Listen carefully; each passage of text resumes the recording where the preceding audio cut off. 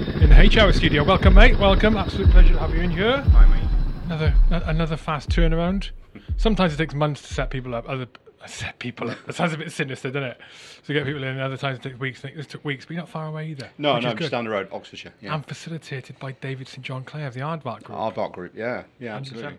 Which, so like I said, I'm under instructions after this to take you over to the office, their office, and get a picture of you in front of.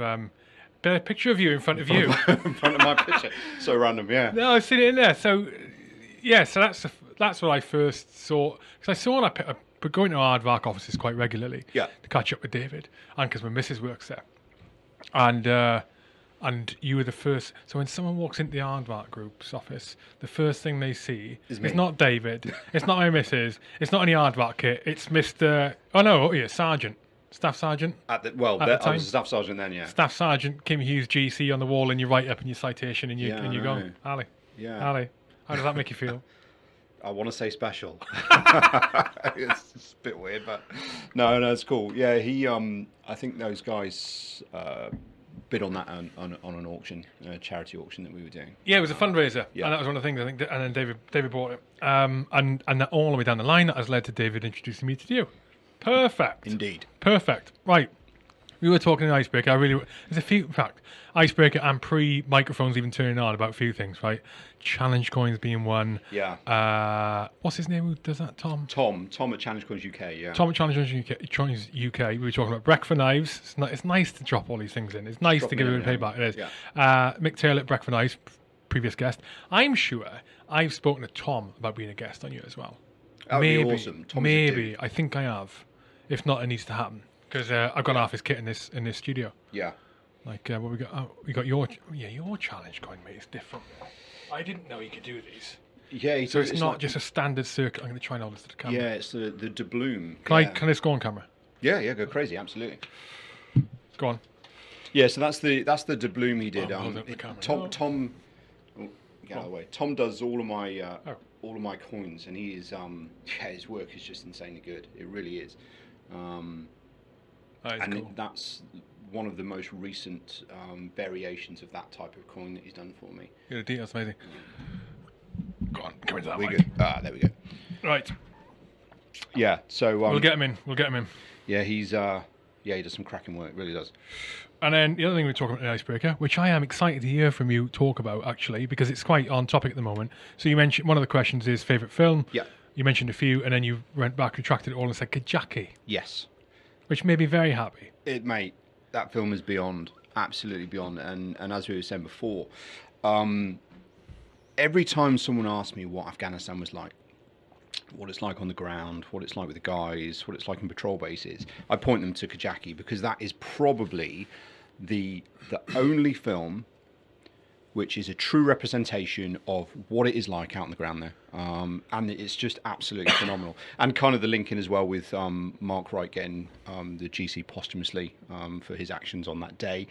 Obviously part of the VCGC Association. Yeah, awesome film, mate. Awesome. And I didn't realise that you were a big part of it.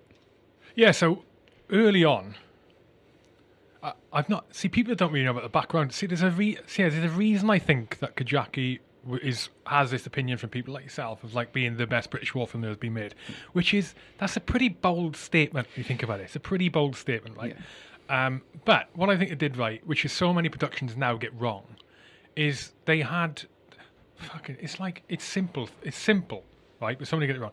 They had advisors for that film who had actually been there, done it, or knew the subject matter like in depth to be able to advise properly.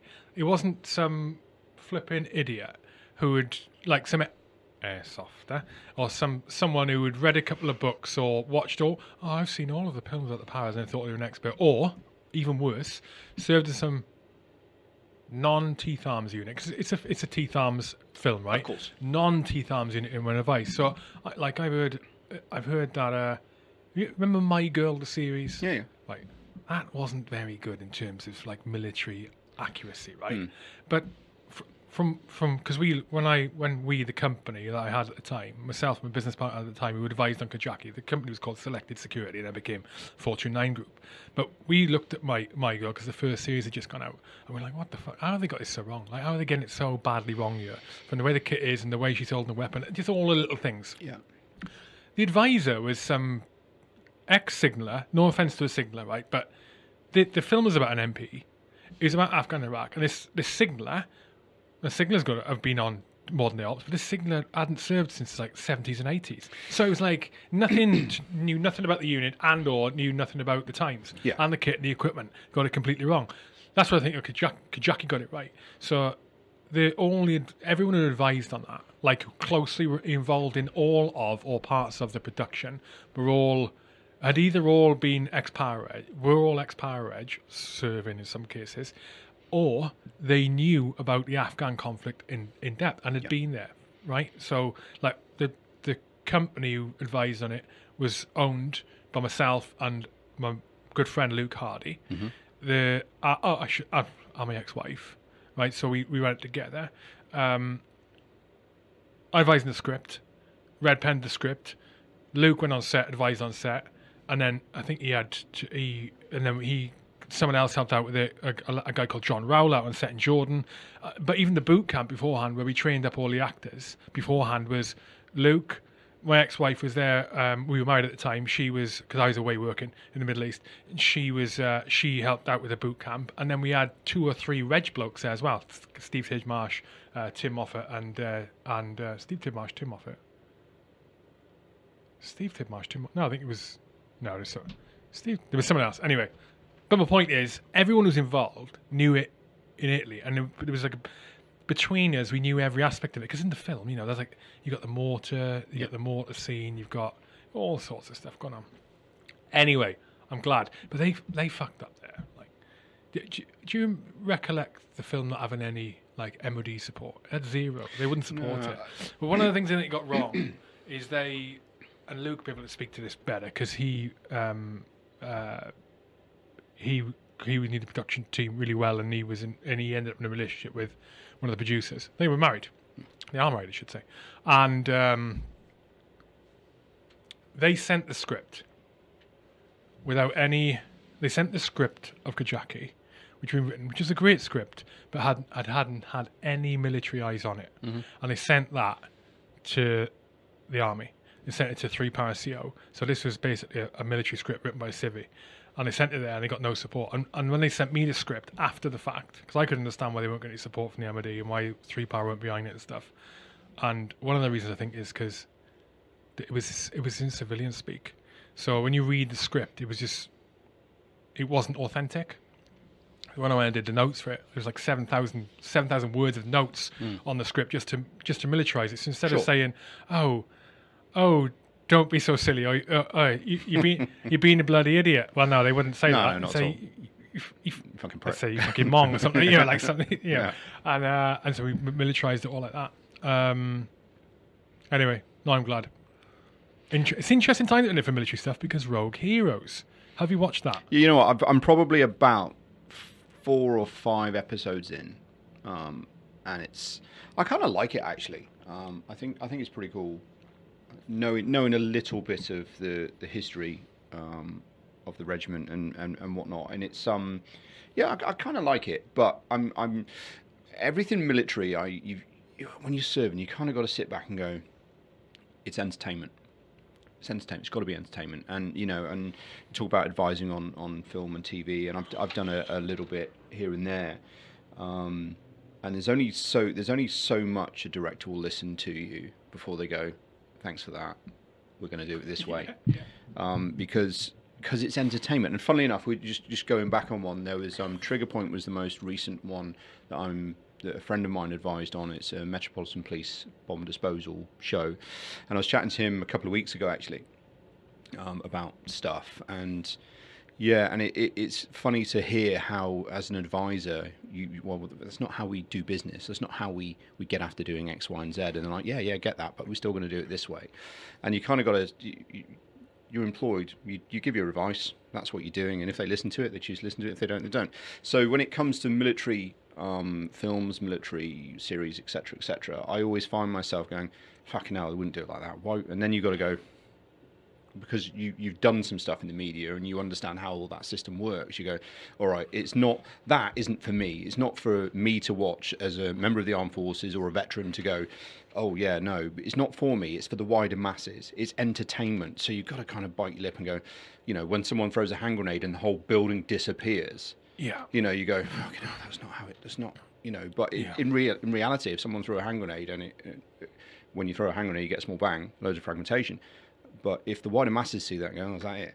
It's not entertainment. So when stuff like Rogue Heroes and the other stuff, you kind of take with a pinch of salt. But I actually really like the show. I think it's pretty. Why do you sound like you're reluctant to say you like it? I think it's fucking no, brilliant. I do. I really like it, mate. But again, just trying to explain those bits to as military, ex-military, you kind of sit there and go, okay, yeah. But I think it's pretty cool, mate. It is an important point to make about the artistic license that the director or the crew, the head shed and the crew will take on to put in place. Like with Kajaki, we were lucky because there was very little of it. Very little. And there's partly, I had to give a shout to Luke again, partly, I mean, I know that Luke and the director were nearly at blows a few times because the director, being the director, wanted to change some things in the true story, in the true aspect, because in the true parts of that whole situation, wanted to change some things to dramatize it a bit, but Luke felt it would be at the detriment of one or more of the characters in the film. Sure. And he made that very fucking clear. Hot day in Jordan, disagreeing with each other and going batshit crazy at each other, which again is not a thing that an advisor would do with a director. It's almost like speaking to the CO. The CO doesn't agree, slamming tabs and say, no problem, sir. And you think, I told him, but it's a bit different when you know the people. It's like Luke knew the people who were involved. Yeah. As in the characters. You have that connection. There? What was the point of that? Oh yeah, I mean like the You were chatting about My Girl and the mortar scene in Kajaki. Okay, yeah. Which that's where they were banging a loom it's up. important to highlight to, I think, like military who watch stuff like this and don't really understand what goes on behind the scenes. Like the mortar scene, any mortarman who are watching that scene, 3-para mortarman, will be like pulling the fucking hair out. Because it's not the way the team communicates to each other. It's not no mortar team would communicate to each other like that in the UK. I don't think they're all very high standards. But it was like slowed down for the point of the film. It's the same with Rogue Heroes. I mean, to your point about entertainment. Oh my god, I am not a Hereford history geek. I'm just not. I'm not. But what I like about that, what Rogue Heroes has done is. It has endeared me to the history of Hereford. Yeah. It's like mega. I didn't know anything about David Stirling. I knew he was the founder of the SAS. I didn't know anything about him. And I take on board that his personality and his character and some of the stuff, or a lot of the stuff in Rogue Heroes, is probably not quite what happened. Some of it is, some of it isn't. Right? Awesome. However, I think he's an alley bastard even more than I did before. Yeah. Because the Rogue Hero, same with Paddy Mayne, you know what I mean? Just cool. It's just done really well. What did you think about mixing in the modern music? You know what? I like that. I thought that was pretty cool. And I can't. It was AC/DC or something. AC/DC. Yeah, I was like Highway to Hell. When I first watched it and going, is that? Thunderstruck. It's like, what the hell is that? And I thought, but I you know what? I love the way the director or whoever's done it. I think it works really, really well. Because it is not just that, it's a historic series. It's got the banter in there. It's got the humour in there. And with the modern music, I think it really does make it. It's pretty cool. So that was the advising company. See. Bare Arms. Yeah. Bags Simmons. He's been on the podcast before. I'm going to interview him again soon about Rogue Heroes because. Yeah. So I'm glad you enjoyed it. I don't think I've met anyone who hasn't enjoyed it. No, I think it's pretty cool. I'm sure if you go online onto Facebook, you'll find the morons. Right. Yeah. You will probably be an airsofter. Yeah, either talking about that wasn't made in now those weapons, or I don't know, or like grenades don't grenades don't go like that. Yeah. That's not how Paddy Mayne was. No, but it is good. It's going to be a second series, I think, isn't it? Is there? I'm not even. I think at the end of the first one. I need to play. I've been away, so I need to play catch up. I would hazard a guess that if we went to see how series 1 went, if they do a series 2 or not. That would be my guess. I think they will. I think they will. It's done really well. And the way it's left at the last scene with Paddy, spoiler. Oh, you haven't seen it? No, I've not seen it, mate. I'm a few behind. But see, I missed the middle few. Oh, okay. I watched 1, 2, 3, and 4. Then I came back. My missus was into it as well. I came home to hers, and she stuck on an episode while I was working, and I thought it was the next episode. It was the last fucking episode. So I've gone straight from like episode 4 to the last episode. Ah, okay. Missed all you in missed it between. in the bits. Yeah, but yeah, that was good. Yeah, Rogue Heroes, good. You need decent British military productions. You do, because the Yanks they literally have got it monopolised. Yeah. They've got the money, they've got the kit, they've got the equipment, they've got the space, they've got the laws where you can do and shoot that kind of stuff in America, like the weapons and all that kind of stuff. Course. All those little things make up to make amazing productions. Money being the main one. Yeah. But we can do it well when we fucking do it. Kajaki, Rogue Heroes, there's been a few others. Yeah. You ever done any TV and film stuff? Funny, at the moment, I'm kind of doing some stuff right now, looking at a TV series coming out. But it's that moving between different things from writing. So my autobiography, and then I moved into fiction, and then trying to do that transition into TV and into film, and it's very different. It's very the way they do the business is very different. So we're kind of working with a production company at the moment. That's probably all I'm going to say, but to come up with some TV stuff coming out very shortly, hopefully. But again, the industry's kind of up and down, and everyone. I think for the next 10 years, people are going to blame COVID. I think that's going to be on for the next 10 years. What industry's up and down? As in media, like from publication, books through TV stuff. So people are trying to play catch up at the moment from that 2-year period when nothing really went on. So it's just trying to get that ball rolling again.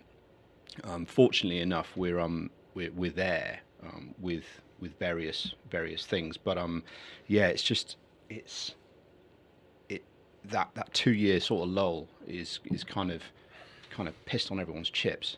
So now, as I said, we're just trying to play patch up again with the fiction series. So hopefully, we're trying to get book 3 going, which is good, but it's just sluggish. Well, the TV and film industry didn't really stop you in the UK, because I was working on Slow Horses as an extra for about a year during the pandemic. During pandemic, mate, and only because they were so fucking rigid with their COVID protocols. Oh, okay. Yeah. Oh my god, mate! Do you remember when that clip went viral of Tom Cruise going ballistic? Yeah, because someone took the mask off or something. Yeah, right. Now, I think probably like everyone else, I thought at the time, oh, what a bellend! Calm the fuck down. But having then been on set and worked on a production for a length of time, and seeing like why I can see why he did that. Because if they do the slightest, like the only reason they're allowed to keep going is because their protocols are so tight, like, and they were rigid with it, mate. I expected to step on the set, and because sets, production sets are fucking massive. But depending, like Slow Horses was, wherever we were, if we were filming in a street in London or if we were in a studio somewhere, they were huge, shitloads of people, and I expected, if you go into the back room, like the rest room, and have a coffee break, or the fucking green room, or wherever, and to chill out, then you'd walk in and people had their masks off, even though the rule was to have your mask on inside. I thought people would be flaunting the rules, and they weren't. No. They were rigid with it, and that's why, because they recognised this is our livelihood. We've got to follow the rules to the letter of the law. It's incredible, and even now they're doing it. So I got asked to go back. It's extra work, right? It's not like an actor.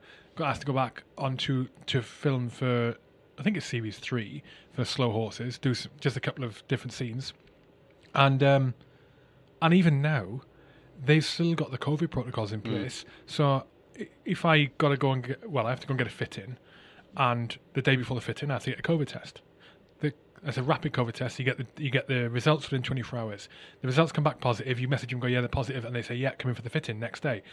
Then, if you need a haircut before the shoot, you have to have the day before the shoot, you have to have another COVID test before that. So you literally, COVID test day 1, fit in day 2, another COVID test day 2 for your haircut on day 3, a COVID test on day 3 again for your shooting on day 4. they're still doing it now. But it's like, I say it's admirable. They're the rules they've got to abide by, and they've got to do it rigidly, and they are doing that, which many industries were. And you can argue, do you need to be wearing masks? Do you need all the COVID tests? This, you can argue that to you blue in the face. But the fact of the matter is, that's what they had to do during the pandemic to keep going, to bring the entertainment to us. I mean, it's a Netflix, no, it's a Apple TV series. Lockdown probably would be more miserable if there wasn't new stuff coming about. You know what I mean? It would have been reruns. TV would have just been reruns. I mean, loads of films were delayed for it. So we had that massive lull where there was fuck all coming out in the cinema. Well, couldn't go to the cinema anyway. Oh yeah. And it just, so it almost was a lot, not necessarily reruns, but it was a lot of shit TV during COVID because if stuff was being made, it was being made, but not put out there. And I had a number of conversations about it with various people in that industry. And yeah, you're right in what you say with regards to the testing and how they got about it. And funny you should say about the Tom Cruise skit, or the Tom Cruise sort of bit. And I can't remember, I was randomly chatting to a guy that did a film with Tom, and he was saying he's quite rigid when it comes to his profession and his art and all that sort of stuff. So yeah, it's really interesting that you said that, and yeah, I couldn't agree more. They have been down the line with the COVID, and they don't go to the left or to the right of arc of it. They stay, because as you said, it's their livelihoods and their business, and they don't want to be caught out by it. Unlike others that were having parties and enjoying themselves during COVID. Oh, mention no names, Boris. I kind of wanted to go to that party, but yeah. I can't imagine it was very good. No. It would have been drinks in the office, wouldn't it? It was in the office, wasn't it? Yeah, and in the sort of like back gardeny bit at the back of number 10. Yeah. Yeah, fuck's sake. Fun times. What about I'm a Celeb, Get Me Out Here? Okay, yeah, with Matt Hancock. Who came third. Yeah. Who got voted out, but this is the point I'm making. It reminded me. So when I'd forgotten about this episode, because I've got a memory of a goldfish. He came out of the jungle. Did you watch any of it? You know what? I watched half a bit of it. I watched a bit of the final. You see when he came out in the final? Yeah, I saw it. Yeah, he came out, but at that stage there, I can't. So he comes out, and when they come out, they meet the family. Meet the family and hug the wife and all that sort of stuff. stuff. Yeah, and it was his Mrs. Kim and hugged him. I saw that, and then I think I stopped watching. That is the chick who he had the affair with. No. Yes, I'd forgotten all about. Remember when he got caught on CCTV? Yeah, he got caught having a double with. Yeah, well, that's her. Is it? Yeah, that was her. She came out. I was like, oh my god, I've forgotten all about that. It's a legend. Oh my. Yeah, my god. No, I didn't. I think I stopped watching it at that point there. Yeah, after you've seen people eating deer. What a crazy time for politics. What a crazy time for politics we're in at the moment. Everything's mental. Mate. Everything. Society's mental. Politics is mental. Technology's mental. War is mental. For 3 years now, crazy. It was crazy before the pandemic, and now that's just made it bonkers, man. To be honest, mate, it's embarrassing. I'm not going to sit here and harp on about politics and politicians and all that sort of good jazz. But I was away, and I'm like fucking. I was away, and then I catch up on Sky News and stuff, and Liz Truss is out. So what the fuck are you on about? She just got in. No, she's out, like 42, 44, whatever, how many. I was like, and I was with, there's loads of American people. I'm like, are you fucking kidding me? We've had 4 years of Trump every day, without a doubt, on the telly. Trump. And I've just got back from America, and I've had these conversations, Trump, Biden, Trump, and all that sort of good jazz. And what's going on? I mean, it's just as bad over there. And listening to all my mates over there that talk about Trump's, he's this, and he's a fucking space cadet and all this sort of stuff. But he's done a lot for the country. And then like fucking every day that he was on telly in the UK, every day, sat on the toilet at 3 a.m. tweeting and all that good stuff that he did, But then Liz Truss just bails. I'm like, seriously, come on. I mean, it's just fucking embarrassing. And that's all I'm going to say about politics. That is a very simple way of putting it. Liz Truss bailed, yeah. No, that's true. Oh, well, I mean, America's got it worse. America's got it worse than us. Like, we've got the political drama, okay? they've got the political problems, the corruption problems within the politics, Right. but they've also got the societal problems, like the polarization. I've banged on before, maybe on air or off air, about polarization. People, the polarization over here, of the attempt at polarization of society. We've got it in politics, right? Blue and red, right and left, but we don't have it in like they have it in terms of race, or well, mainly race. The polarization of race over there is just. I don't think people understand it. They are teetering on the brink of catastrophe. I Mate. really think so. Catastrophe. And they've got society who aren't happy for whatever reasons. I think they've got less need to be unhappy than they think, but that's not what's been painted, right? And that for whatever reasons. And you've got a completely disjointed government who just aren't able to lead themselves or lead arguably the world, let alone their own country. And so when I think about the UK here, all we've got is fucked government. Like, as a society, as a people, I think generally we are okay. Like everyone, yeah, you we know, are. you know what I mean? We've got the right and the left, we've got the blue and the red, but we generally all right. You know what I mean? You haven't got the crazy violence and hate of each other that you have out there in certain places. You know what? I've just got back, and it's refreshing to come back to you. Don't get me wrong, I had an amazing time out there, and I saw my mates shot loads of guns, and generally had a really good time. But you're absolutely right. They're just fucking angry all the time, and it's all about what my rights are, and I can do this, and you can't take my guns away, and you and it's that whole balance. It's gone. It's gone so far. There's no coming back from What do it. you think about the gun laws? So, I'm. Watch those eggshells there. Yeah, watch those no. eggshells. Yeah, all my mates will be like, what? No, I'm a gun enthusiast. I've got firearms. I'm a firearms instructor, both here and in the US, and I train all the time. And I've just, I did a lot of shooting when I was across there, but the system is broken. And it's visiting various friends' houses over there, and they've got more guns than you can shake a shitty stick at. And I went to one of the gun shows out there, and it's insane. There's I think I don't even know the numbers, like 10 guns per person in America or something insanely ridiculous like that. Three times the amount of guns in America than there are people, right? Something like It's that. insane. Yeah. It's absolutely insane, and you can see that. A friend I stayed with, a couple of friends I stayed with, in excess of 50 to 100 guns. Because it's the whole, it's Second Amendment. Okay, so what's the problem with owning a quantity of guns? No, there's the gun control laws. Okay, they're different states, different counties, different rules, but essentially, when you're punting the Second Amendment, which fine, it's how you interpret that. The right to bear arms. Okay, so my question to a lot of the guys over there: do you need a fully automatic AK-47 for home defense? Oh yeah, bullshit. No, you fucking don't.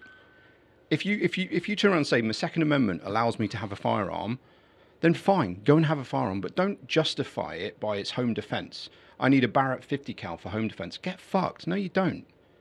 Because you're not thinking about where that bullet's going. You think Second Amendment says I can have it. That's fine. Then own that and say Second Amendment says I can have it, so I can have it. Have it. But don't give it, it's for home defense, it's for this, that's the other. And it's the system, when Barack Obama was in, he tried to, and I was in America at the time, where they tried to bring in new gun laws, whether restriction capacity of magazines or, I don't know, correct me on it, if the government was going to put a contract in place with the ammunition manufacturers to say, we want you to make all of the defense ammunition, so therefore taking the civilian ammunition away or reducing it because we want you to commit to this or whatever it was. Panic buying sets in, and I've seen it. I used to be a big fan of Bass Pro Shops, which are massive gun shop, hunting. You go in there wouldn't be anything on the shelves because panic buying sets in. We're looking at changing gun laws, panic buying. And I've been to guys' houses where they've essentially got more ammo and more guns than you would have in a regiment. It's insane. Yeah, I mean, on the subject of like the polarization we talked about just now, so I think one of the problems they go over there is that the way, so the media and the NRA those two, and other big influential organisations Yeah. and things, information distributors, they are trying to the organisation either on one side or the other. Either yeah, we can have any guns we want, or they think no, you shouldn't have any guns, right?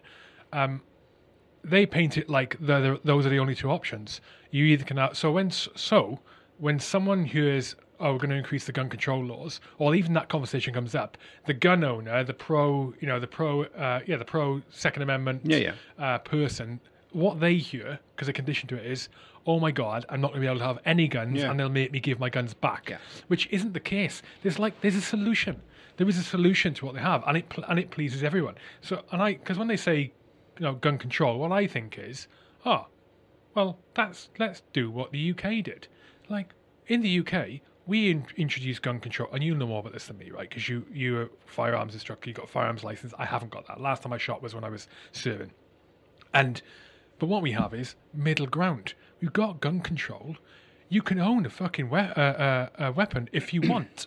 You can own a weapon if you want. If you can be proven to be capable of having one safely. So from storing it securely to having the mental capacity, not being basically being at least risk of being a lunatic. That's it. So you can go and own a weapon if you want. You can do that in America.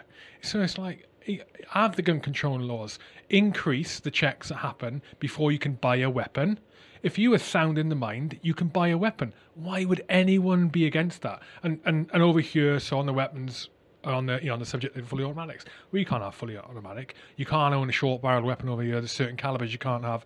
But you can absolutely, over here in the UK, if you really want to, and you're sound in mind, and you can demonstrate a reason, you can buy a weapon that is lethal and have it in your home.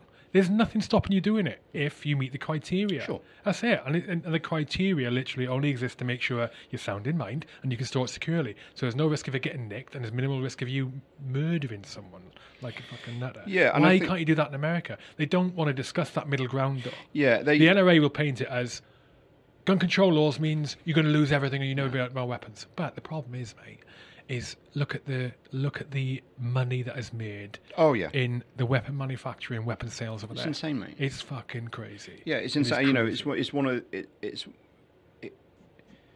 it's just, and again, without going over there and seeing it and looking at the enormity of it.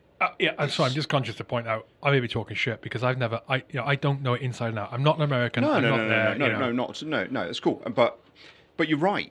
But the drama is the system's broken. You've got essentially if they were to try and bring in the gun laws now, or not gun laws, restrictions or further checks, because that's all it's ever going to be. Everything up until that point gets grandfather rights. So the billion guns, however many guns are out there, is just and the movement. There's no control over the movement of those guns. So my pal John could literally turn around to his mate and say, "Here, have this AK-47 as a birthday present." Yeah, but it's less likely with increased gun control, right? So this is one of the arguments they have. Oh, you could make all automatic weapons, for example, illegal, and you can't buy them, right? Oh, well, if criminals want them, they'll still be able to get them. That's fucking true, but it'll be harder because when you let's say they make all automatic weapons, or let's say they make 30-round magazines illegal, all automatic weapons illegal, right? Yes, they're all in circulation. Let's say there's grandfather rights, and all the ones that exist now and people have got them, they get to keep them. Maybe they have to register them, but they get to keep them, right? For example. But what it means is the stakes of owning one of those illegally after the law comes in. If you want to get one, it makes the stakes higher. There is more risk of you going to jail time because there's more things are illegal. It also means that they become harder to get. Those weapons are harder to get, which puts the price up, which means it's more expensive. Which means when something's more expensive, then it means less criminals can buy it because you're cutting out low-level criminals who are arguably, right, the more mentally compromised, right, at the lower end of the scale. They're less likely to be able to get the weapons. It does mean you can ship them around still, but it makes it much harder to get hold of. I think you kind of got to be careful with the terminology criminals, because it's not necessarily the criminals that are going to be wanting the guns. Because I think it's safe to say if you want a gun in America, you can get one. anyone can get one, unless you're a foreign national. But even then, fucking hell, it's the topic is so not necessarily sensitive. No, it is fucking sensitive. Sensitive as fuck. Yeah. It's absolutely insane. I wouldn't want to go there and engage in conversation. Oh, I love it. I love it because I love planting the seed and then standing back. I think it's fucking brilliant, mate. Pulling the pin, dropping that grenade. Say, so what do you think about the restriction in the Second Amendment? And then just step back and fucking boom. And you're like, and then all my mates are like, you're a dick. You're a fucking dick. You're not coming again. But no, you know what? It's the topic is massive. The system is broken. Every time someone comes in, and I'm not going down the fucking rabbit hole of mass shootings and all that sort of jazz because it's just, it would be here for hours. I think they've got the guns. Every time they try and bring in restrictions, mass buying, all that sort of jazz. Let's give an example of some mass shooting, right? Just an example here of a mass shooting. So, I think there was one. You get them done by school kids, right? Yeah. Outlaw automatic weapons, okay? Because they've gone in there with fucking AKs and all sorts of weapons and done it, right? So in those examples, a school kid isn't going to be able to afford an illegal automatic weapon all of a sudden has quadrupled in price because you can't just get them in a local Walmart because they're illegal and so the stakes are higher. So school kids isn't able to afford one. So it cuts all that segment out. That was the point I was making on that. It's not as simple as weapons will still be available whether they're legal or not. Yeah, they are, but less available. I don't want to come back onto that point. But yeah, it's... Okay. All right. It's what should we one talk of about now? It's fucking hell. So all the American guys out there, yeah, Second Amendment, awesome. Fucking hell.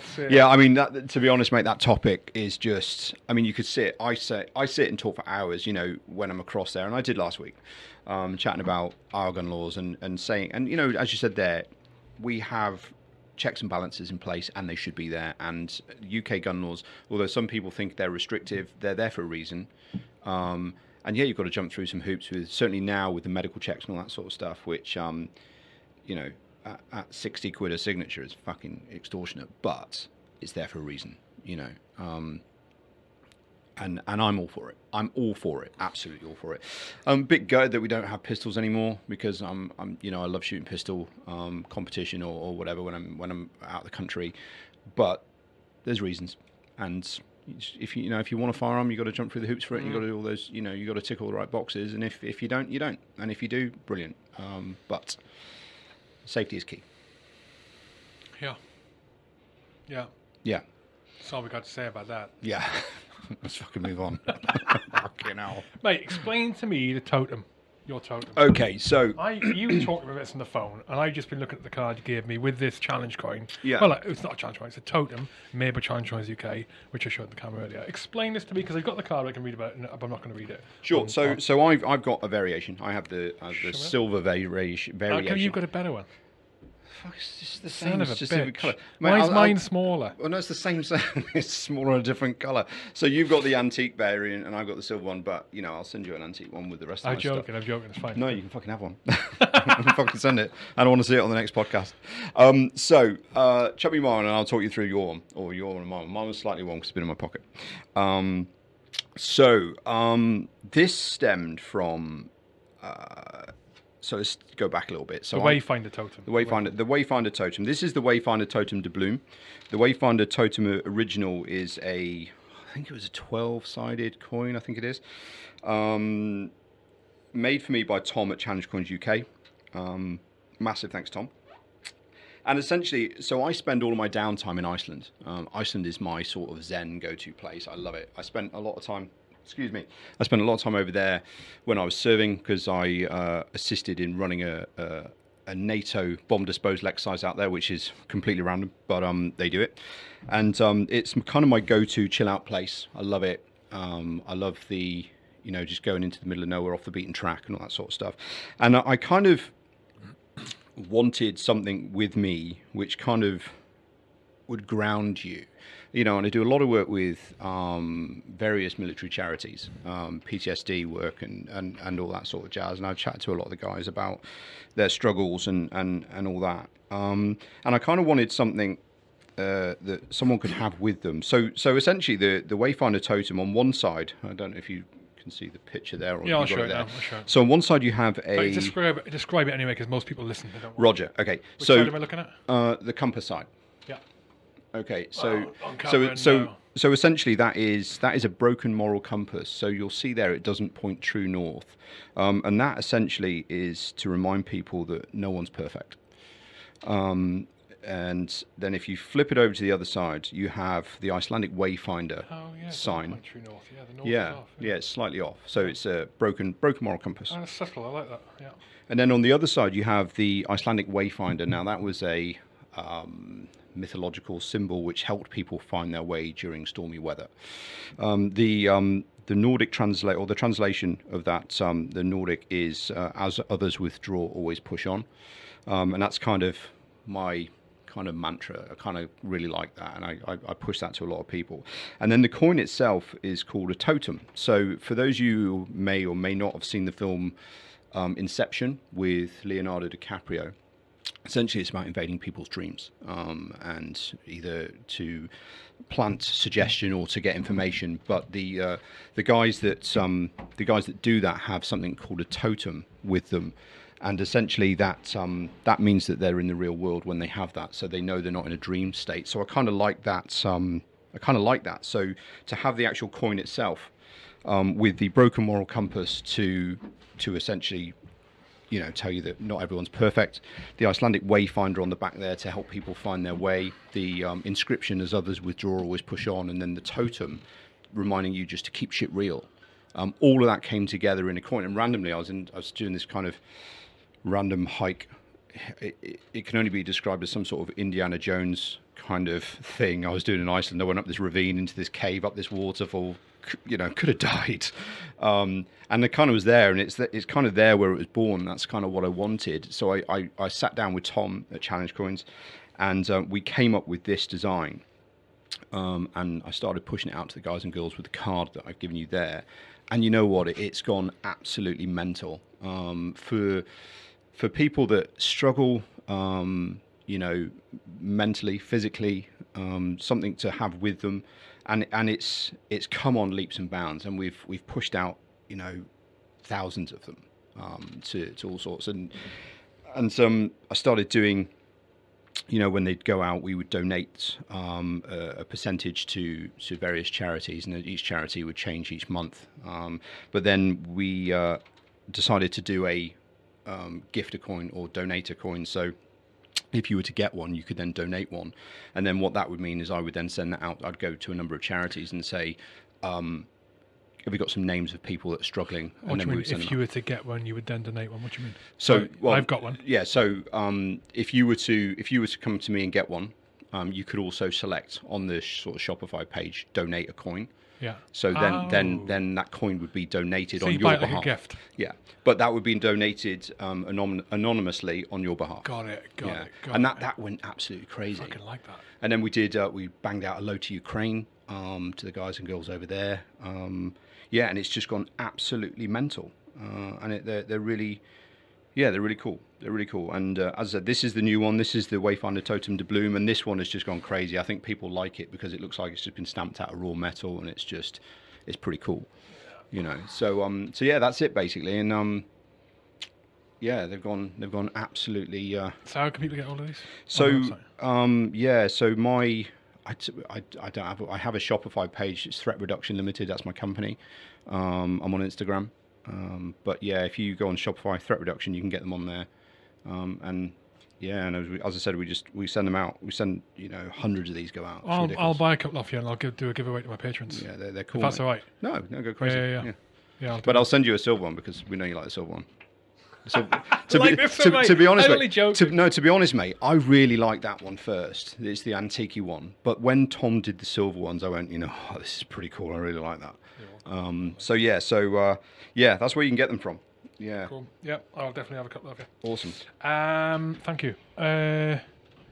What was I going to say to you then? Oh, you mentioned Instagram. My missus was mentioning something to me about some video you put on. She said because we were talking about you last night over the dinner table, and at least it wasn't in bed. And there's a fucking spider there, and she He said, yeah, he doesn't post on Instagram very much himself, but he did this video. Because I said, oh, show me what he looks like. So he rocks out. So who's that dude? Yeah. And anyway, video about some airsoft. No, fucking hell. Oh, Don't get come me started on. that, mate. Spin this dit. Right. Spin this mate, dit. Fuck. So Bringing you this podcast today are the Aardvark Group. Founded in 1982, Aardvark has established itself as a major player in its field, renowned for its exceptional technology and innovative propositions that have supported countless defence ministries, the humanitarian and NGO sectors, and commercial operators in theatres of war and post-conflict environments around the world. Aardvark is foremost a humanitarian organisation working to help rid the world of the explosive remnants of war. Their technologies are uniquely developed by operators for operators, which ensures that every product, system or platform that they provide conforms to the essential criteria of stability, survivability and reliability. Aardvark know that to have a truly lasting positive impact, their technologies must be cost effective. So they've commissioned a number of projects with their research partners to develop technical innovations with the core aim of delivering affordable solutions that can be deployed directly into communities to reduce the incidence of accidents and deaths due to explosive threats. Aardvark are headquartered in the UK with offices in the United States of America and the Kingdom of Saudi Arabia. You can find out more about them by going to aardvark.group, not just about the products and services they provide, but also about the incredible work they do to support the military community and military charities. Go to their website, aardvark.group, or find them on social media, the Aardvark Group. it all stems, it still happens. I get daily hits from airsofters. Now, don't be wrong, right? And I did a video saying, you know, I've not got an issue with airsofters. A lot of my really good mates do airsoft and they absolutely love it and they're all over it. But you get some fucking waltz out there, mate. And Yeah, you have to do a disclaimer there. Nothing against professional, not professional, against airsofters doing No. the airsoft. No, you know what? I've got mates that do it. They love it. They're all over it. But then there are airsofters who do it because they want to think they're military. Oh yeah. As in, yeah, they want to give people the impression they're military. Well, You reckon? I don't know if it's the impression that, but they essentially cut. I mean, I'm all for people. If people want to go and dress up on the weekend and run around the woods, then go crazy. But when I'll do some firearm stuff, whether it's here or overseas or whatever, or I'll be doing stuff on bomb disposal, or, you know, I had a guy read my autobiography and he came back to me going, you know, piece of piss that, be all over it, and I was like, fucking hell, mate, all right. And I was like, you know what, How many bombs did you make safe? How many IEDs? I mean, I've done a few. Hundreds. Yeah, I've done a lot. I've done Piece of piss, mate. Piece of piss. Yeah. So yeah. It initially started. I had this guy reach out saying, "I read your book," and I thought that was really nice. And he went, "Yeah, pretty sure I'll be all over that." And then he went into just as I took up tactics, piece of piss, and I was like, "Oh fucking hell, here we go." This guy ex-military. No. Did you know at the time? Full blown softer, mate. Full blown softer, and it was just I'm into tactics, I'm into this, and I'm into that, and you should do. And I'm like, mate, come on now. And you do get them, and they'll reach out saying, you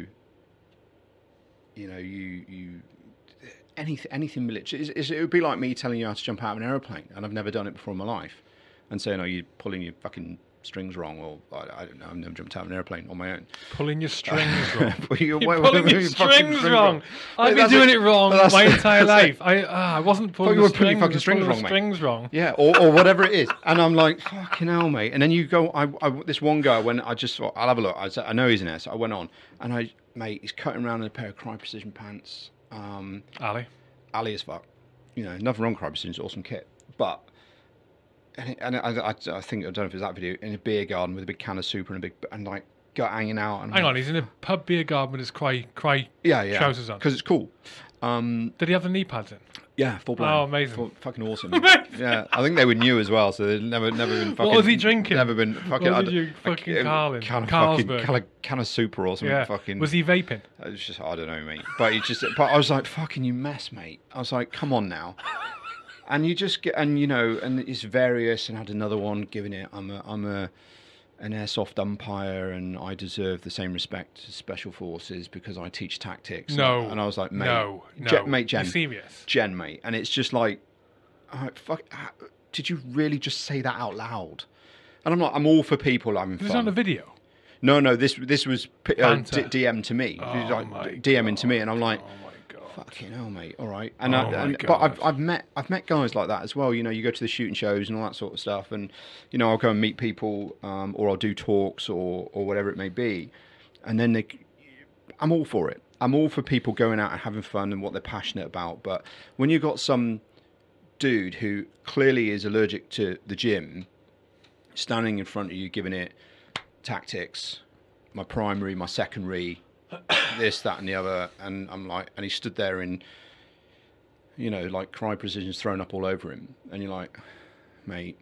I wonder. I know a few ex-military who do airsoft. I think I know a few ex-military who do airsoft, and I can see why. Like, I can see the appeal of it. Yeah. Absolutely. I Well, can see the appeal of it. it's a laugh if It's you- gotta be the next closest thing to going down D range in fucking Brecon.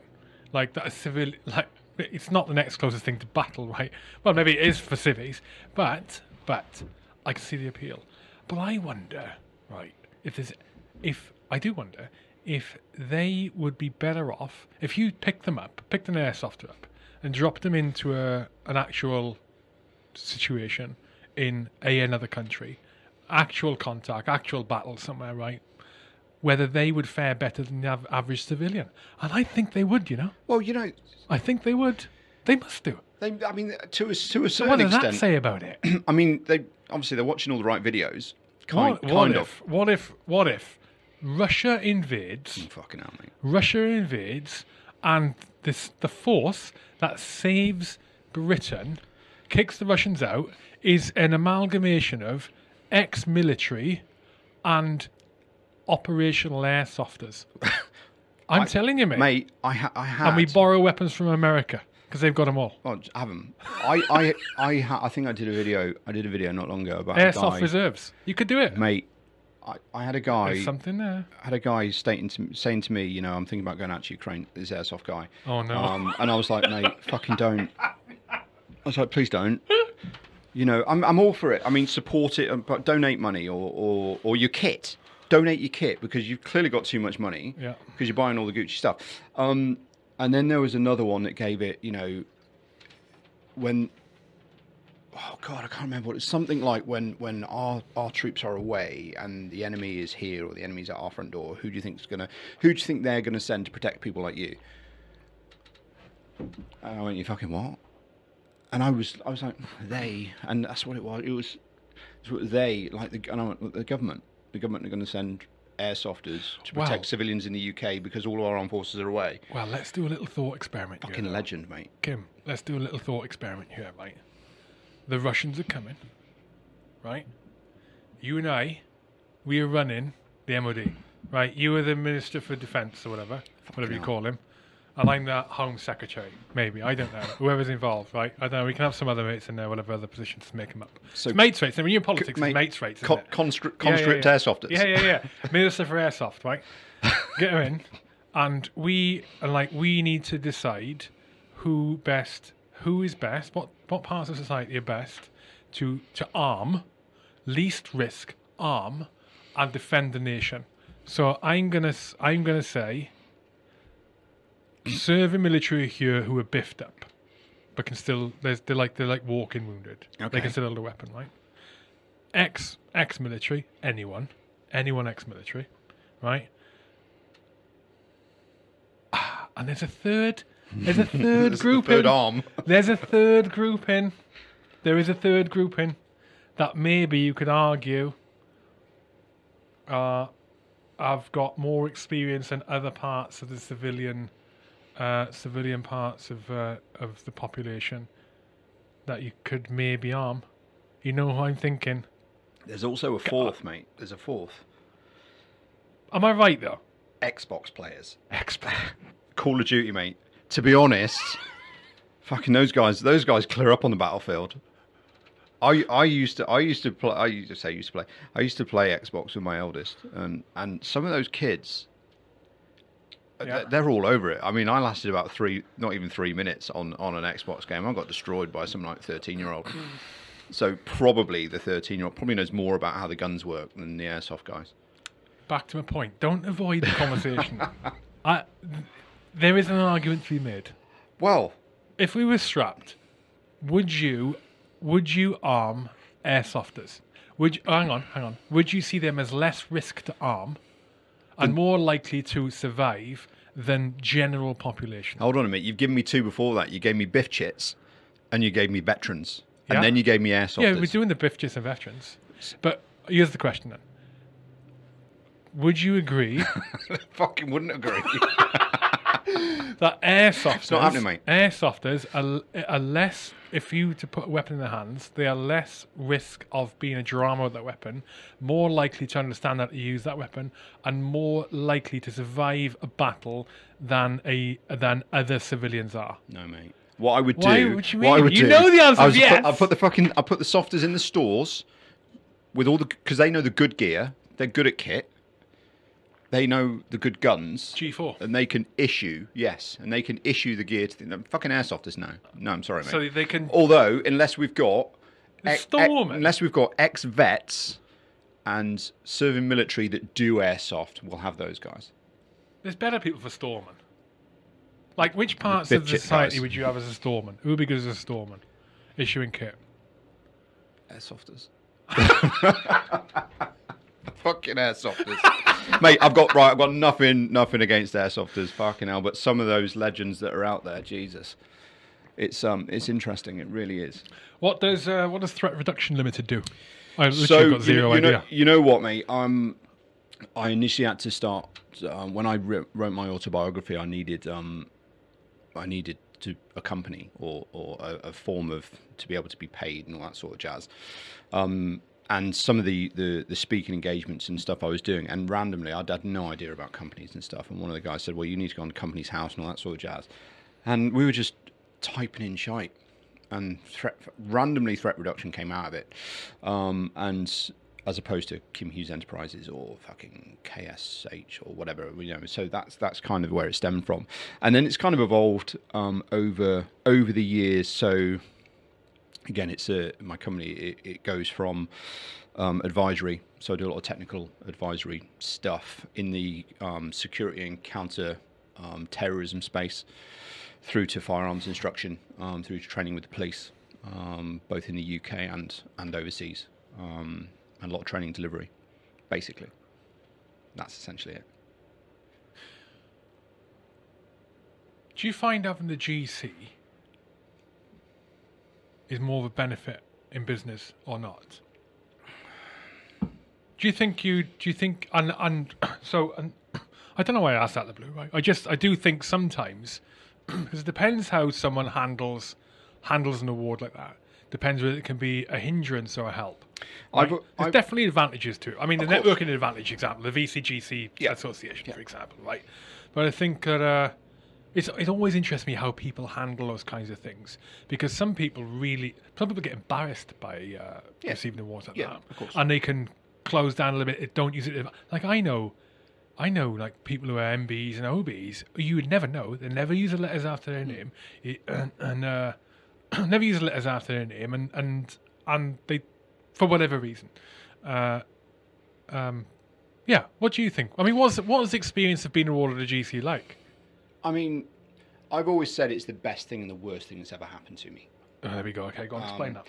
Because, I mean, when I was awarded it, I mean, I didn't even know the magnitude of what that really meant at the time. It's funny because when I was just going back a bit, when I was awarded, or when I was wasn't really told, it was my adjutant called me into the office and said, "You need to be in London next week for some post-Afghanistan party, and you can take 5 of your family and all that sort of jazz." And this wasn't my investiture; this was the announcement. The announcement. And being a senior NCO, I was like, talking about what's the party, where's it at, timings, all this sort of jazz, as you do. And excuse me. And he literally, I was tying him in knots. So I was like, well, it's not making sense, etc., etc. And in the end, he kind of stood up and said, all right, I'm going to the toilet, and spun his computer screen around and walked out. And it said there, Kim Hughes level 1 award. And even then, I was like, well, I don't even know what that means. And then literally, I think he then spilt to the commanding officer that I might have told him that he's getting it. So the CO then called me back in and said, right, this is what's happening, this is what you're getting. And I didn't really grasp what that meant with regards to the George Cross. And I say it's the best thing and it's the worst thing that's ever happened to me, because you get treated very differently. I essentially became... When you're serving? When I was serving. I essentially became the guy in the show horse for the Corps, and wasn't really given a choice. It was during that period of time in Afghanistan where we were getting smashed. We were getting injured. What year was it? Action was 2009. Award was 2010. And we were getting smashed. Guys were getting injured, etc., etc. So they kind of, I think the government wanted a kind of feel good story, and I got my award was announced the same as my friend who died, Olaf Schmidt. So Oz, he got posthumous GC as well, and we went into London, and it was kind of, this is, the head of the army was there and all this sort of giving the speeches and all that, and I kind of then got wheeled out into this massive room and there's just press everywhere, and I wasn't really given a choice. So like, get in front of them and just talk, and that was it. And then it was like a year and a half of just, maybe 2 years of just craziness. And I say it's the best thing, the worst thing, because it's opened so many doors. Clearly it's opened so many doors. I've been to places, I've done stuff I would never have done if I hadn't had the George Cross. But equally, it's taken me away from all the other stuff, just wanting to, I'm a soldier and I want to be a soldier and I want to just go and do my job. But as much as you think that's going to happen and want that to happen, it's never going to be the same after that, so yeah, it's just, you're getting, not necessarily dicked around, but dicked around, on my last, just before I left the army, I had a phone call from the MOD saying, can you be at this event? And I was like, no. I was a WO1 at the time. It's like, no, I've got stuff on, I'm doing X, Y, and Z. And they were like, okay, cool. Can you get your commanding officer or the commander to give the general a call to let him know why you can't attend? And I'm like, well, I'm fucking not going to do that, am I? My CO is never going to do that. So, yeah, brilliant. Where do I need to be? Dick. And that's the sort of stuff you would get. Wasn't always like that, but you kind of got a life, you got a day job, but you're being bounced from all over the place. And I'm not being ungrateful, I'm not being whatever. And it was, as I said, it was great, but I thoroughly go down the line of best and worst thing. But going back to your initial question, yeah, I mean it's opened so many doors, whether through business. I go to various events. I get invited to various events. I do a lot of after dinner speaking, a lot of charity stuff, and things then spill out of that, which is great. My book, my autobiography, that then spilt into fiction writing, which then moved into TV. So yeah, clearly it's going to open doors. I mean, I wouldn't have written my autobiography if it wasn't for the fact I had a George Cross, and then the fiction and fall out of that as well. I wouldn't have done that. Why did you say that? Why? Because I wouldn't have been approached for it. I'd have just been a soldier doing my job, and it was only really... Oh, someone came to you asking... Yeah, oh, okay, so yeah, so the story behind that was, it was my third deployment to Afghanistan. So my first one was in 2009. That's when I got recognised for the job I did. And then I deployed a further twice, and I was out there for the third time on Herrick. I think it was at 19, I think it was. Holy shit. Yeah. 2016, something like that? No, 2013, something like that? 13, 14, yeah. And I was out there with my brother. So my bro was an EOD operator as well. But this time round, he was going out on the ground and doing the bombs, and I was the guy sending him, which is a bit messed up. And randomly, I bumped into a mate of mine who was the defence editor for The Sun. He was in Afghanistan at the same time doing whatever. Who was that? Who is that, I should say? You can't remember your mate's name. Oh, fucking hell. No. He's a good mate, isn't he? Trying to you put me on the spot. Fucking hell. Dave Willits. Fuck me. yeah. Dave Oh, Willits. yeah. Fucking hell. He's now moved. He's not there anymore. I was just thinking of the current one. So Dave Willits was out there and bumped into him in the cookhouse. And he's like, fucking, what are you doing out here? And I said, I'm out here. Fucking, he'd interviewed me previously. So I'm out here with my bro. My bro does Bombs. He said, fucking hell, can we do the interview? And I actually said to him, yeah, if you get us tickets to the fucking Millies, we'll do it. And he did. Fair Tickets play to the what? Millies. Oh, the Millies, Sun yeah, Military the Awards, Millies, yeah. So he did. Anyway, so the fallout from that is a couple of days later, we did this, we were kind of in the EOD task force, and loads of media turned up, TV and whatnot, and it went kind of public in the UK, the brothers out there, Afghanistan, George Cross, all this sort of jazz. And then from that, I then got approached. I got a couple of emails saying, when are you back in the UK, we'd really like to meet with you to talk about writing a book. And I was like, and years before, when I got my award, I got asked then, I was like, no, I'm not going to write a book, I'm whatever. But then I thought, you know what, fuck it, let's have a go. And we did. And Painting the Sand was born from that. And yeah, and then the fallout from that was the fiction. Yeah. Why did you go into fiction? I kind of got ambushed into it, I think. Airsofter. Fucking airsofter. Airsofter made you do it. Yeah. No, I think, oh God, I can't remember. I think I went for a meeting with my publisher, Simon & Schuster, and my agent was there, and I was kind of like, what's going on? And we want you to write fiction. And I was like, why? Why did it? I think because Painting the Sand did so well, and there was a gap in the market. Oh, sorry, Painting Sand. Painting the Sand. That's your autobiography. Yeah. Okay. And then Painting there was a gap in the market for like adult action adventure kind of fiction. So we got into this meeting and this chat about it, and the fallout from that was, yeah, we'll have a pop. So we did. And how many have you done now? Three with 4 Are you doing it under your name or a pen name? No, my name. Yeah. Your name, yeah. Yeah. There's quite a few ex-military that I've come to know over the last few years is into fiction and just really fucking good at it, like military fiction for obvious reasons. I don't know why. I don't know. It's it's a different form of writing, really. Yeah, it's weird, isn't it? From writing an autobiography into fiction. It's so different, so crazy to get into, and I did struggle. I struggled a bit, just trying to get my head around it. You know, because the detail is not as much in an autobiography. You're talking about, you know, if we were talking about this room, we talk about the lighting, the smell, the temperature, you know, all that sort of jazz. But then if you're talking about fiction, no one's interested in the room. They want the character to run through the room, get out the other side, and do what they need to do. And it was just trying to get my head around that process. But yeah, it's good. It's really interesting, actually. It's it's good. It's good to be involved in. How did you? So did you have to do? How much teaching did you do for yourself for going into fiction? You know, I had a lot of help. I had a friend of mine, Sean, who is a writer, and he got me on the straight and narrow. And then another friend of mine, Rob.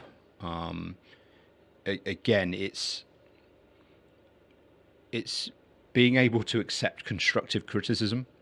Yeah. Because so when we was first doing the autobiography, it's getting that voice on the page. That's what the struggle is. Because when I first did the first 2 or 3 chapters, I would give it to friends and they go, oh yeah, that's Kim. That's, you know, I can see that in the character. But then if you give that to a civilian who doesn't understand acronyms, who doesn't understand military talk, they're like, I've no idea what you just said there. And so it's trying to find that kind of equilibrium, that middle ground. Where people can relate to, so it's getting that voice on the page, and I struggled with that. Have you thought about connecting with other military writers? There was I can't remember the chap's name, but I got asked to have a meeting. I can't remember his name for the life of me. It was pre-COVID. To have a meeting with him to talk about doing a Sangin book, actually, a book on just purely Sangin, or to at least discuss it. But COVID happened. So it's probably one to follow up on at some stage. You've got there's loads of them. You've got Geraint Jones, Gez Jones. You've got Joe Mitchum. So Gez has been on the podcast. You've got Joe Mitchum. Joseph Mitchum is a relatively new writer. He's serving. He's serving Still one serving, power. yeah. He's serving one power. He was on recently. You've got James E. Mack. Okay. Who's Hereford connected. All military fiction and someone else. shit. I can't remember. But a Sangin book would be good. Sangin book. I thought about doing years ago, because I'm going to inverted commas. I wrote a book. Right. It's a close protection tactical aid memoir. Yeah. It's the world's best selling CB TAM even now. Very niche area. It doesn't make me millions, but it sells itself as well, which is good. Awesome. But that is so far removed from an autobiography or a fiction book. It's just like completely fucking different. It's lists and processes and guides and walk through talk through. Walk through talk through.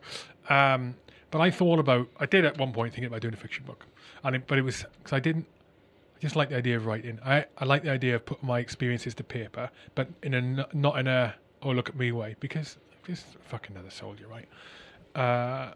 But also, I like the idea of. Have you ever heard of a book called The 13th Valley? No. I'm going to be careful here. I don't want to give away this book plot, right? As in mine. I'm never going to do it. I'd like someone else to do it though, 100%. The 13th Valley is the greatest war book I have ever read, ever. Mate, you need to get this book. You need to read Paint in the Sand, mate. It's pretty cool. You need to get... Well, this is fiction. Paint in the Sand is fact. Well, the 13th Valley. The 13th Valley's fiction. Yeah. It's by a guy called John Del Vecchio. Okay. Right? John Del Vecchio was a combat correspondent in the Vietnam War. He deployed like 6 times out to Vietnam, attached to a bunch of different units. He's written a few books, 2 or 3 books. The only one I've read, he's written a couple of them. The only one I've read is the 13th Valley. My dad banged on about 13th Valley since I was a kid. On and on about it. I didn't buy it until, because you couldn't get it in the UK. Is it on audiobook? I'm not sure. So you couldn't get it in the UK. It was only when things like Amazon came about. And I able to order it online. Took weeks to deliver because it's only in the US. I think you can get it over here now. Anyway, what he's done in the 13th Valley is he has brought together all of his real-world first-hand experiences of when he was on the ground on those 6 tours with the troops. So all the little anecdotal stories in the book, like contacts, finding intelligence, conversations that went on in the cookhouse, conversations that went out on the ground in the patrol harbour, all of those things that have injuries, deaths, all of the stuff. He's brought all of the fictional, the fact-based anecdotes together. He's weaved them all together from all his 6 tours together into a plot which is fictional. And it all happened on the one tour for one unit. Awesome. And, mate, the fucking book is brilliant. And it's brilliant because all of the little stuff is real. It happened. These are conversations that happened. And you learn such an amazing amount about Vietnam. And it's so realistic. It just draws you right in. It's not a small book, it's a big book. And the plot is, he's attached to a battalion of the 101st Airborne called the 50 Deuce. And they get intelligence. They receive intelligence that is in this valley, in a series of valleys, the 13th valley along, called the Khe Ta Lo Valley. In this valley, there is an NVA HQ element. And the battalion's tasked to go in, find and destroy, confirm if they're there, find and destroy the HQ element. They do the classic, companies in the high ground securing it, and then they have one of the companies going into the jungle floor. It's all jungle floor, and go through, and they're heading towards the end of the valley floor is this big prominent tree, which you can see if you get high enough in the canopy or in the clearings, and they're heading towards there. And the book is about them going in and clearing through the jungle towards this tree. And I won't mention any more. It isn't the HQ element that's there. Basically, what's there is a fucking battalion of MVA, and you got a company on the ground. Awesome. It is the most amazing book ever, the way it builds the characters. But when I thought about Sangin or Afghan, I think the best way to bring in the realism and people's stories of what happened into some. It's a way to tell true stories, right, that happened, which you couldn't tell a true story if it was in a real book. Yeah. Right? Because there's stuff in your autobiography, I'm guessing, that you couldn't put in. Sure. Right? Because there's some things I think about, and I'm writing this book, and I think I could not put that in a fact-based book. Because, holy fuck, that actually happened. That person's got a family. That person not you anymore, for example. And the circumstances are so horrific, you just wouldn't be able to do it. You could change all the names you wanted, but it's like, but you could do it in a fiction book. No, you say that, mate. You can. I mean, MOD processes aside, so when I wrote Painting the Sand, I had to jump through. I was still serving. I had to jump through so many hoops to get it out there through the MOD and because I was talking about fallen soldiers, the family. I mean, the family got to see it. They got to comment on it, and then you go from there. And there's a lot of change, and so it goes through various sections of the MOD. You know, for factual correctness. Through operational OPSEC and all that sort of good stuff, and PERSEC and all those sort of good things, and then the family stuff. But I think stories like that need to be told. Don't get me wrong, some stuff out there shouldn't be. You know, what happens on the ground stays on the ground. But you know, I think people would want to not only want to read about it, but if it's in fiction, you know, fiction's fiction. I write fiction, and you know, you can tell a story which people go, fucking never happened in a million years. Well, it's fucking fiction, of course not. Or maybe it would. But the real stories. I mean, I thought about doing. The other writer was James Deegan. There's the other writer. Yeah. Sorry, James. So I thought about writing stuff, you know, stories from the front line or whatever. But some of those stories need to be told, mate. But there's reasons why we won't. But sometimes there's better ways to do it. So if you imagine, like. What I had, this isn't me pitching a book that I haven't written yet. I'm not going to do it. Right? Because I haven't got the fucking time. I don't want to put this pressure on myself. But I think that in those experiences I had across I went to Afghan 3 times as well, right? In those experiences, and some of the stories actually from Iraq. If I wrote an autobiography with the intent of just communicating this stuff, it wouldn't have the same impact on someone in terms of entertainment, enjoyment, I think, as if they were all brought together into a shorter thing, into a fictional main plot. If the reader knew that those anecdotes, holy shit, the guy who wrote this, these are all real things. Because that's one thing that John Del Vecchio puts at the start of his book. Before actually gets into fiction, he says, many of the things in this book are real. I experienced, and when you read the book, you go, holy fuck. It makes a big difference in the way you read it, because it's bullshit, but parts of it are not. Something real, yeah. You know what I mean? Yeah, it kind of leaves you. You know what I mean? And then also, if you're doing fiction, it gives you a bit of artistic license. It does. Oh god, fuck, does it ever? Does it ever? I mean, yeah, and yeah. Some of it's cringeworthy how much artistic license you do get, but you got to. I've always found you got to remember you're not writing for your mates to read it.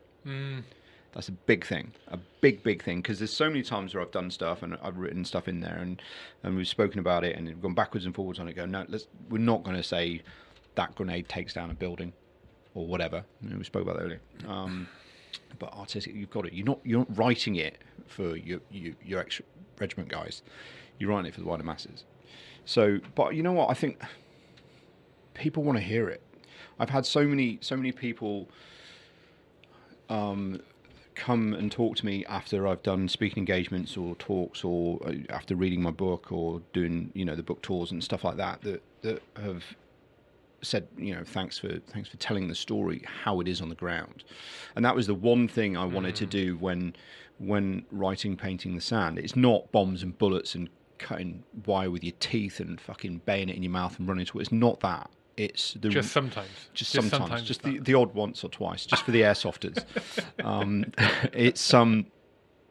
It's realism. It's what it's like to be under fire. It's what it's like to put fucking dead soldiers into fucking bin bags, and you know, doing bombs. And I wanted to have people.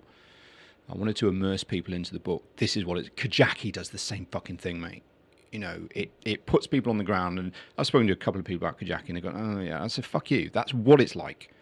And if you're not there, that's what it's like. No, it's Hollywood. It's fucking not Hollywood. And so by telling those stories, some fucking ex-military, some fucking airsofter. Airsofter, yeah. Well, it was kickback from some senior staff about that, because they were saying, well, why haven't they got their shirts on? Why are they in shorts and flip flops? Because that's the way it was. That's what it was. Yeah, that's what it was. It's like, seriously, if no one's seen Kajaki, fuck me, go and watch it. Well, it's Kilo 2 Bravo on Netflix now. Oh, is it? The name is they Americanized the name when it went to America, and they kept it. So it's Kilo 2 Bravo. If you search Kajaki, it'll come up. Yeah, Kilo 2 Bravo. I think I watched it recently. Anyway, enough about Kajaki. So we were talking about you, Kim. Fuck that. Let's talk about Kajaki. It's awesome. But yeah, so I think there is certainly a place for the story. Now, if you intertwine that into a fiction novel, then fine. And I'm really looking forward to reading that. Hopefully, it's Audible because I'm shit at reading. Why are you shit at reading? I'm just shit at reading. I'm just be a bit more explanatory. As in. So I always struggled when I was a kid at reading and writing. I mean, I can read right now. Oh, you mean like okay? Yeah, but I can read them right now. But shit being just concentrating on something. That's because it's practice. So my head went down the pan. Just mental health stuff went down the fucking pan. I couldn't read more than a couple of sentences, and I used to be a prolific reader, right? I couldn't read more than a couple of sentences, and I'd be rereading because I just forget, reread. I wouldn't get past the paragraph. So I can't read fiction because I've got to go back over it. And I'll read it and go, and I just don't get it. I read it in whether I'm reading it in like a monotone thing in my head going, and I don't get it. So that's why I love audiobook. Because you can funnily enough, both my novels are in audiobook, and I've had so many people. Is that audiobook? It's Audible. 13th Valley. And I'll order that in a minute. I've had It's only 27 hours of reading. Listening. That's 27 hours. I told you the book was it's brilliant, mate. No, I'm down. I'll listen to that. Anyway, sorry. I've had so many people come to me and say about the audio, the novels in audiobook is so much better than the actual reading of it. I mean, everyone likes to pick up a book and read. I'm not a massive fan. But audiobook is so much better because the voices are there and every character's got their own kind of traits and all that sort of jazz. So for me, it's a lot better. I prefer it. I do both. But one of the main reasons I try and read is to exercise my mind in focusing. Okay. Yeah, I it's a muscle. Got to keep it. Yeah. And I was so poor with it for various reasons, and now I just try and keep on top of it. No, that's cool. Yeah, I Audible when I'm in the car. Yeah, Audible and podcast. Yeah, I mean, I travel so much, so Audible was amazing for me. I travel a couple of times a week, but I'd love to It's one of the things that I'd love to be. Probably the only reason I'd love to do something where I was traveling a lot, like a trucker or something. Can you imagine how much knowledge you could soak up if you were a lorry driver or someone who literally had to drive all day every day? No, mate. I'd be a walking encyclopedia. No, mate. I used to be a driver in the Royal Logistic Corps. Oh, what do you mean now? Yeah, but in the RLC, in the RLC, just drive big green yeah, trucks, but you mate. can't cut about with fucking an audiobook on the RLC. Probably can now. I mean, fuck me, that was dull. Don't knock drivers. Do it. It's not for me. It's just not for me. And I drive a lot. Did you say don't knock the RLC? Is that No, drivers. RLC? No, RLC's mega. Logistical. It's awesome. Yeah. Supporting. Like it. What have we not covered that we want you to cover? Fuck's sake. Um, We're hour and 20 in, yeah? Are we? Yeah. What are we supposed to be? We're not. Well, I need the toilet, and we're going to go get breakfast, and we've got to go to... I've got to get you to... under orders to get you to the Aardvark group. Yes. For photos. Photos out. Under Davis and John Clare's orders. Photos by my photo. Yeah. Has he got a coin for me? He's not going to be there, is he? I want one of his coins. No, no, he's going to send you one. Yeah, I like that. Well, he's got got patches as well. I'm not a patch guy, mate. I'm going to send you all my patches because I'm not a patch guy. That's a nice gesture. You're Are you going to send me the shit you don't want? Very nice gesture. Mate, I appreciate it, mate. It's good. It's good. There's going to be a lot of shit. You can send me your books as well. I'll throw them in the bin. Doorstop, mate. Doorstop. Audible. All available on Audible. No, we've got maybe a coin there. If not, you'll send one on, won't you? Yeah. But you need to come back up anyway. We'll catch him for lunch. No, definitely. What have we not covered yet? We did America. We did guns. We did airsofters. We did coins. Threat Reduction Limited. Done that. So what do you want to pitch? How do people get your books? Online. You can order Audible for... Yeah, Audible. You can get more on Audible. You can get them on... and just search for Kim Hughes. Yeah, Kim Hughes. Painting the Sand is the... Why is it called Painting the Sand? Because, pal, when EOD operators in Afghanistan uncovered IEDs, did it with a paintbrush. So you paint the sand away from the IED. Huh. Yeah. Yeah, quite like it. Works. Yeah. Yeah, so there's that. And then my fiction, Operation Certain Death, Operation Black Key are the two fictions. Black Key? Black Key, yeah. And then... You got two more coming, have you? Hopefully. Yeah, hopefully. We'll see how that goes. We're in the writing stages, which is interesting at the moment. But yeah, it's good, mate. It's good.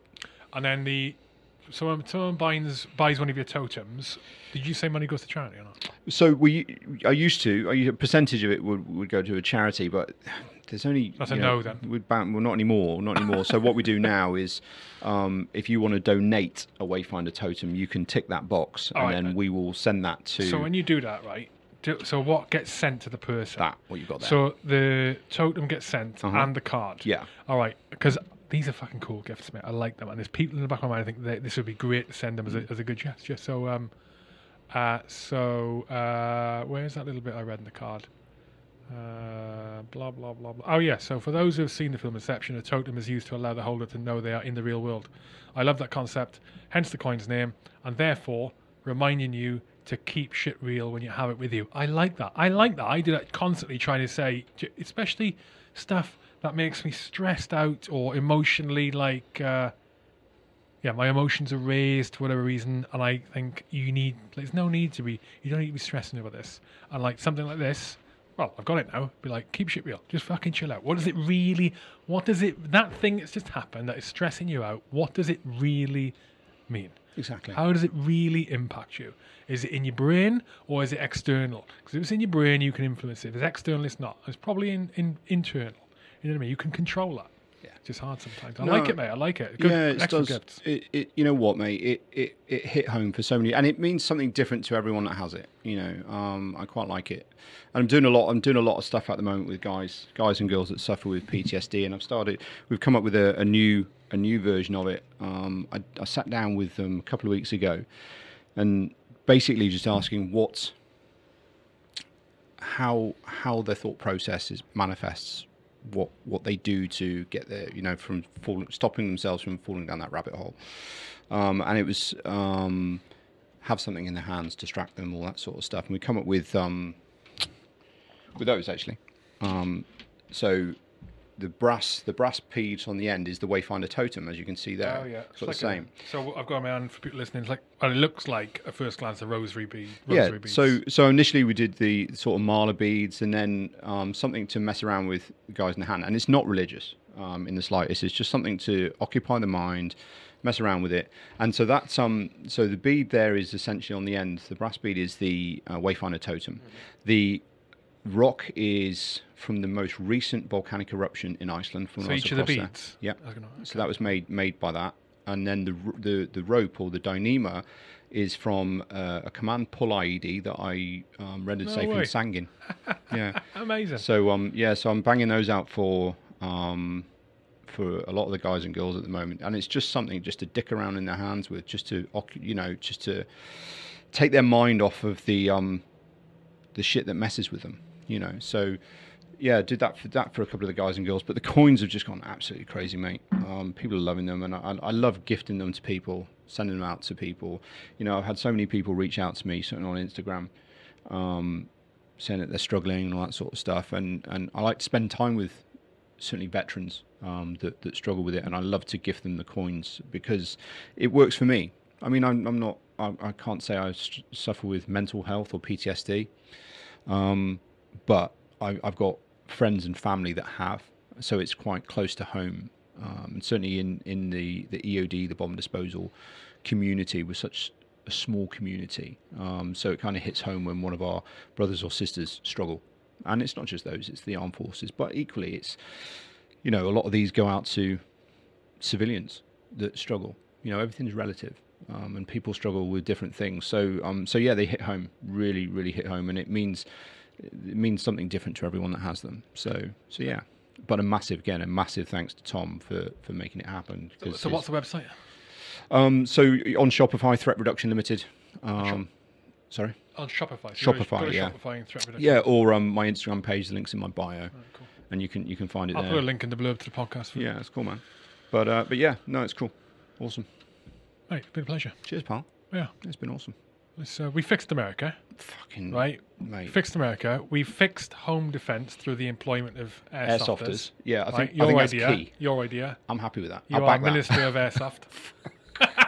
I'm going to get a coin made.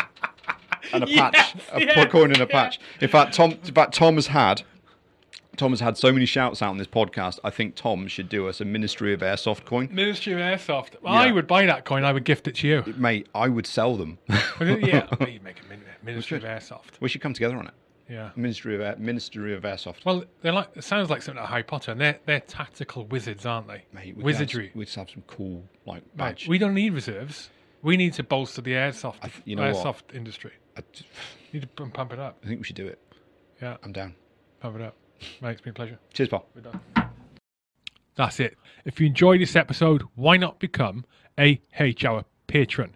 H-Hour patrons get exclusive access to premium content. There are private interviews with previous guests and with this guest that nobody will see except for the H-Hour patrons. So before this podcast was recorded, I recorded an exclusive Q&A, a shorter interview structured around 8 questions. All the questions were chosen by patrons beforehand, and that interview is online now for patrons. That happens every time. Patrons also get access to all of the episodes before anyone else. They get advanced viewing of the episodes. And you also get other perks and bonuses. All of the information is on charliecharlie1.com. Just hit the menu item, become a patron. It'll show you everything there, including access to the H-Hour Discord community and private patron-only channels on there. So go to charliecharlie1.com and hit the menu item, become a patron. Easy peasy. Thank you for being a supporter. Subscribe to the channel, and I will catch you on the next episode.